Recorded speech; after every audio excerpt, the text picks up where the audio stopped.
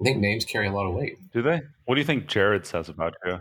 I think it says he's soft. He's soft. Yeah. It's not a Yeah, strong like name. Jared the teddy bear. Yeah, kind of.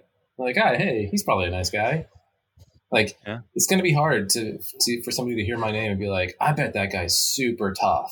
Like, it's just not coming to your mind, you know?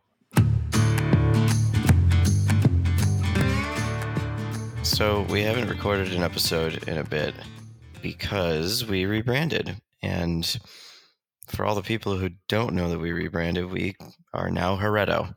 No more EasyData, no more Joystick, just Heretto. And there are plenty of people out there that want to know why, what, how long this has taken. And here's our little chance to talk about it. But what I want to know first, Patrick, is a question that I've been asked inside the company and I've now seen on social media about the name.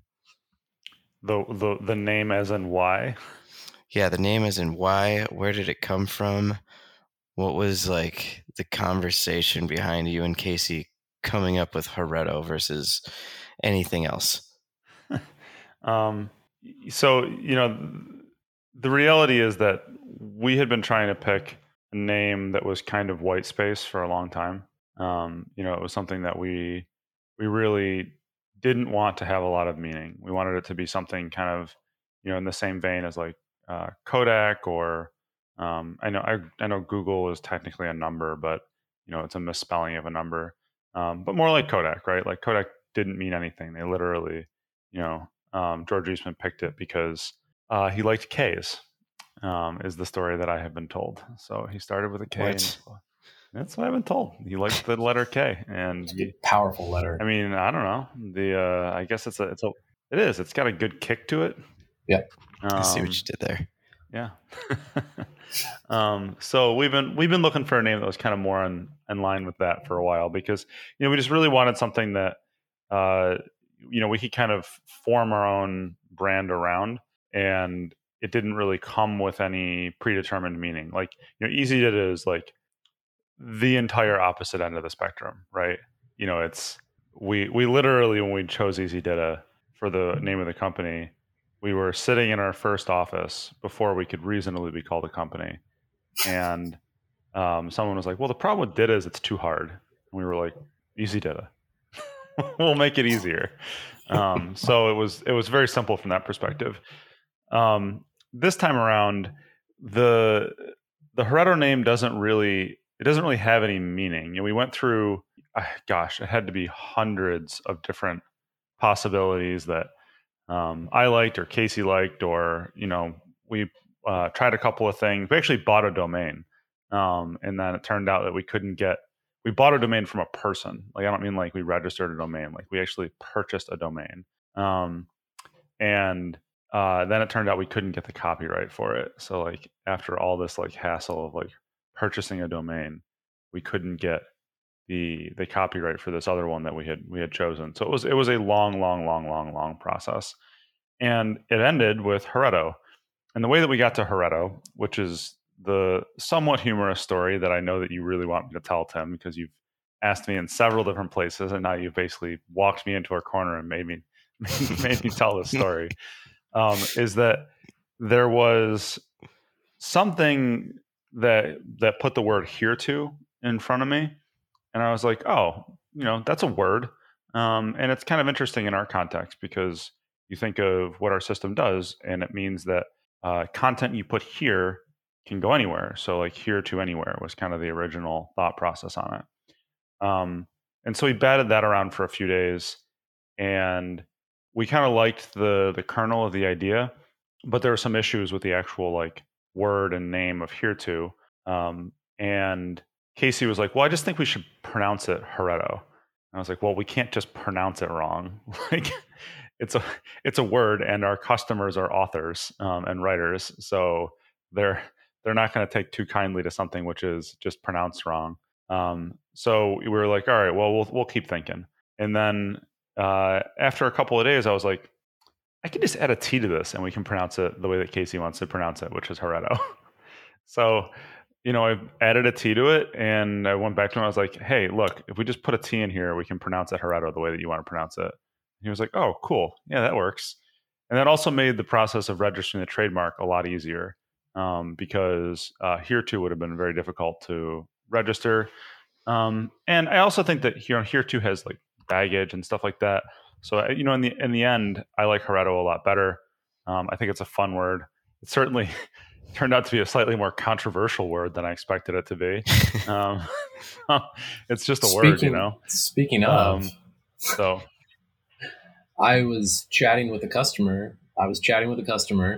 And they were, congratulating us on the rebrand. And the customer deals with church administration software, and so there's deep rooted understandings of church history and all of those things amongst a lot of the staff.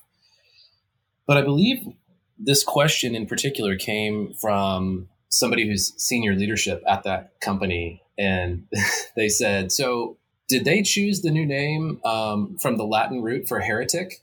And of course, the answer is yes. Of course, we did. At least it's fitting for me. Well, there you go. So we can really freak out some ancient peoples, and yeah, for sure, sure. Isn't the new logo going to be our naming philosophies? Isn't the new logo going to be like a goat skull or something? Yeah, I think that's right. It's in progress. Good. I figured that was the plan. So funny tangent on our tangent is that one of the names of the system that far predates EasyData, and this is a very, very not well known fact, is that I remember this. This is at a good one story. point in time calling the content we were at one point in time calling the content management system Vicar. And that was a thing that it was meant to like bring your message right to the people, like, and that kind of thing. We didn't realize how loaded it was from a religious perspective when we chose it, because I mean the thing is, like, Casey and I don't have anything against religion by any means, but neither of us are like super particularly religious. It's not like a thing that I mean, like I was raised Catholic, but I'm not practicing or anything like that. So we didn't have that name forever. That went away. I don't know, man. The vicar of content management. Yeah, I mean that was kind of the concept, except we pronounced it Vicar. Right. Well, you have to because we thought it sounded better. Right. So we have a long history of mispronouncing things too in our names, is what I'm saying. I think it's amazing how like easy it can be to know that you need to rebrand to something because like your mission is changing or evolving, but the actual naming of the company is like, I don't know what to do right now. And I iterate through hundreds, if not thousands of different names. That always amuses me. We actually have a channel in Slack called, I think it's called like New Names or something like that. Like that's just Casey and I. And we should publish them at some point in time. I mean, it's there are so many in there. It's just ridiculous. Yeah, you should pass some of those along to me. I think that would make for some decent social media. Do you think it's more difficult to name a company or name a child? A company? Are you kidding? It's not even close. I don't know. I was pretty stressed about naming a child. Okay, so obviously, barring the name, you knew that this company was changing from being specifically aimed at technical documentation to wanting to become something else. Like when did that happen, and when did you realize that it was content operations that you wanted to sort of, I don't want to say pivot towards, but like shift toward? So let's be careful with that. We're not doing something else. We're doing something more. Okay. Good point. You're right. We're content operations for knowledge content, and knowledge content encompasses product content and technical content and all the other types of content that we've been dealing with. And it's not even so much that we decided that we wanted to be something more, or that we felt like we wanted to like expand the scope of the company. It's that we realized that this is where the world is going. And our choices were kind of like go with it or be left behind.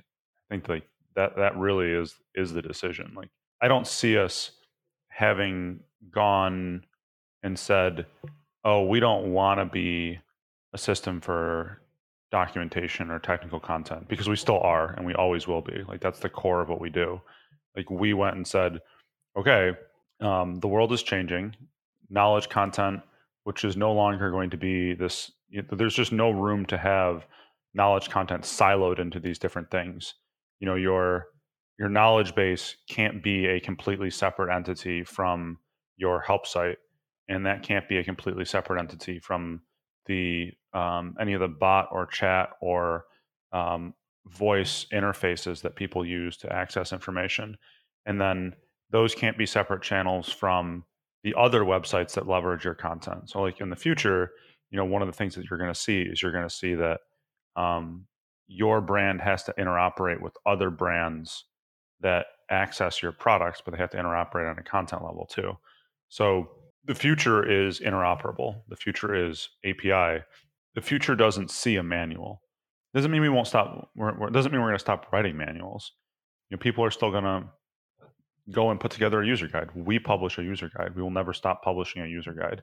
And it just means that that user guide will also be distributed into many, many other things and many, many other varieties by reusing that content and making and exposing it across different channels in different experiences for different things.